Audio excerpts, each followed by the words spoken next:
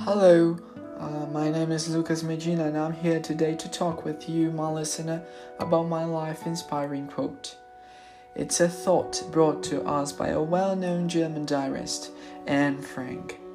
Her thought says, quote, "In spite of everything, I still believe that people are really good at heart," unquote.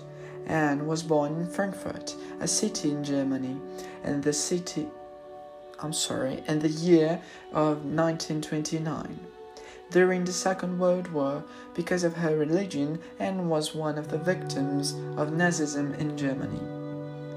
Even though she was only 15 years old when she died in Bergen-Belsen concentration camp and left just a small and initially insignificant diary as her heritage, Anne remains in the memory of the whole world, conceived as a girl who, by her powerful words, fought vehemently. Her legacy shows us that we can be surrounded by despair, disaffection, and unhappiness and still strong, revealing our best feelings without fear. And however the world can be sometimes entirely captured by atrocities like Nazism, it's a transient feeling. It's always a transient feeling.